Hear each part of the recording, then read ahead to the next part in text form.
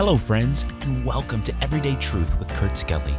We're here to show that the Bible is relevant to your life every single day. We're so glad you joined us here for the conversation as we go verse by verse through the book of Jeremiah. Our series, The Hard Truth, is looking at this Old Testament prophet's messages of sorrow, judgment, and hope. Now, let's join Kurt for today's episode.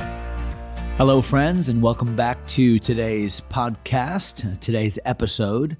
We are in Jeremiah chapter number 11. So if you would take a moment and turn there if you're following along. I'll need to turn there myself. I usually have my page marked, but not today. So Jeremiah chapter 11. I have a postcard I wanted to share with you from Nicaragua. This is from my very trusted, hardworking coworker, Erin Sigstad, and her wonderful daughter, Kat. They just went on a missions trip with our church to Nicaragua, and what a trip it was. We work with a group called Project 14, a Bible college, many churches that we've helped to plant over the years. And I'm telling you, if you're ever looking for a life-changing, really affordable missions trip, call us, let us know. We'd love to have you join us or set up an opportunity for you to go to see this place. This is Nicaragua and Project 14. So thank you, Erin, for bringing that card back with you. We are in Jeremiah chapter 11. And Jeremiah chapter 11 is another, I hate to say it this way, it's another negative message. But when you think through messages like these, at the end of the day, they're really not negative because bad news can become good news when we respond humbly to it. And that's the point. And that's really the point that the Lord has in keeping these letters preserved for us, because the nation of Judah that heard these messages is long since gone. Those people are long since dead. They made their mistakes. They rebelled in their way. But there's hope for us. And so God has preserved these messages, these prophetic words, so that you and I can see them and make application. And Lord willing, not make the same mistakes that they made all these many years ago. Look at Jeremiah chapter 11 and verse number 1. The word that came to Jeremiah from the Lord, saying, Hear ye the words of this covenant, and speak unto the men of Judah and to the inhabitants of Jerusalem. So God now says to Jeremiah, I want you specifically to reference the covenant I have made with my people. Remember, Israel and now Judah, it's still the same nation, but it's just two of the 12 tribes. Remember, the northern kingdom is already done, obliterated back over 100 years before this. So God is reminding them of the covenant he made with the nation many, many years before. We're talking about all the way back when God led the people out of the land of Egypt, through the Red Sea, established his covenant with them. Remember at Mount Sinai, the giving of the law, the establishment of the first covenant. That's what he's talking about, because the covenant was a reiteration by the Lord of his commitment to his people, of the promise he had made to Abraham, of the renewed commitment he had to his people to go into that promised land that he had promised to Abraham and to the other forefathers, the other patriarchs. And so, and the covenant had conditions. Basically, the covenant was worship God alone, serve him, and God is going to protect you. He's going to feed you. He's going to provide for you. He's going to over and above. And so the covenant and all the people of God that were there when the covenant was given through Moses to them were more than happy that God was their God and that they were his peculiar treasure. And yet, over the years, what do we find? We find that the people of God have not kept their end of the bargain. God has been faithful.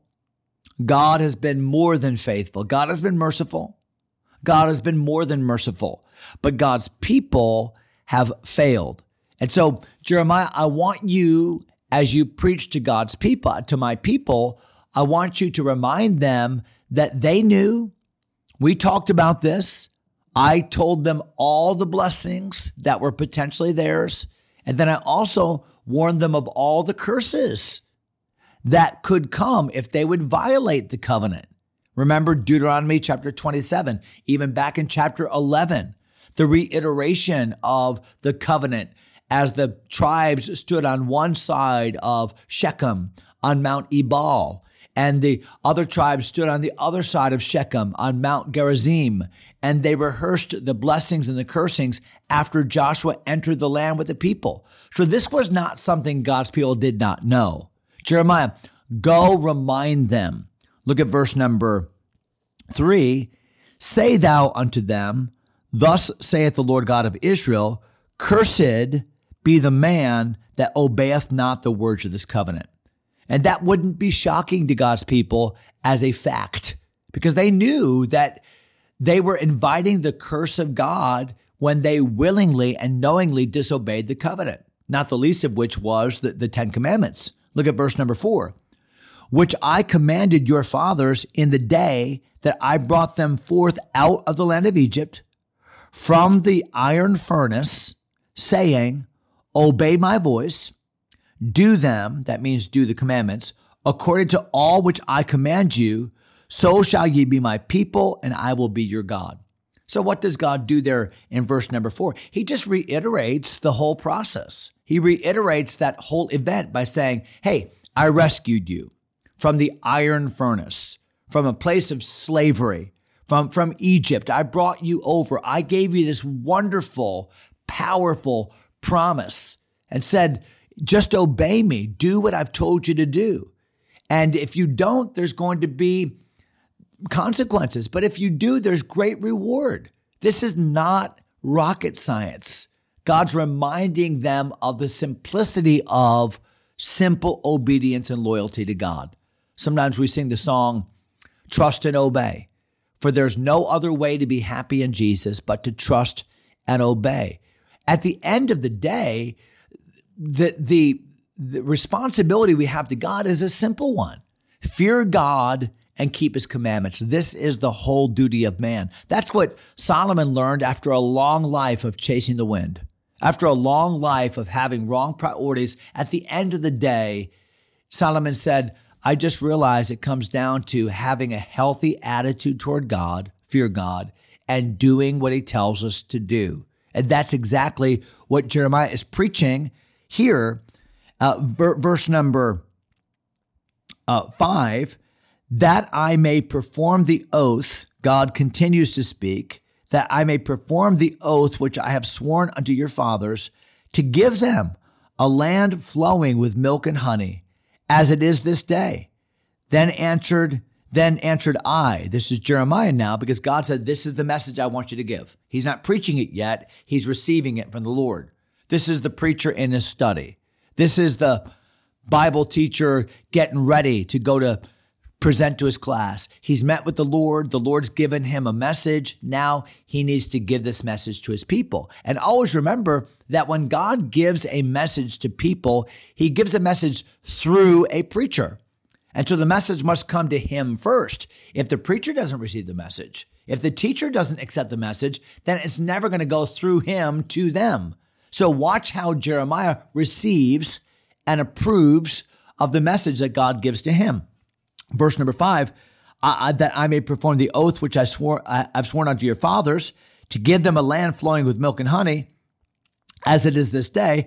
Then answered I, Jeremiah, and said, so be it, O Lord. So be it is a translation of our word amen. Amen. So amen, Lord. I agree, Lord. Let this be so, Lord. Now think about, what was Jeremiah agreeing to? Jeremiah was agreeing that God's people would now face the consequences of disobedience. Jeremiah was agreeing that this message needed to be preached, this message that announced the consequences or the curses of not having followed God. So be it, Lord. Sometimes the hardest thing to say amen to is those things that are hard to hear, those things that are hard to say, those things that are uncomfortable to do. And yet Jeremiah is saying amen to all of that. God, this is what you want me to do. Amen. Too often we're guilty of just saying amen to the things that we agree with, the things that we want to happen. And yet Jeremiah had such a walk with God, such a fidelity to the word of God and confidence in his word that when Jeremiah knew it was from God, okay, God, amen. What a sweet and submissive spirit he had. Verse number 6, then the Lord said unto me, proclaim all these words. So now Jeremiah has received this message from God. Now it's time to proclaim this message for God. Verse number 6, then the Lord said unto me, proclaim all these words in the cities of Judah and in the streets of Jerusalem, saying, hear ye the words of this covenant and do them. Okay, Jeremiah, I've told you, now go everywhere. Go into the streets, go into the city, go down every alleyway. I want everybody to hear this message. And Jeremiah, they're not going to come to you, so you better go to them. And so often is the case in the Word of God that the message that God wants for people is not a message that he deposits into a place. Like, okay, go to this church building and hear it, or go to this campground and hear it. No, but God deposits his message not in places, but in people.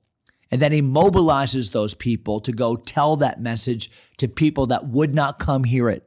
And that's you, my friend, watching this podcast. That's you listening right now in your car. God has put his message in you to some degree. Even now, he's doing that for all of us. And our job is to be mobilized, to take that message where we go in our own circle of influence and make a difference. That's what Jeremiah did.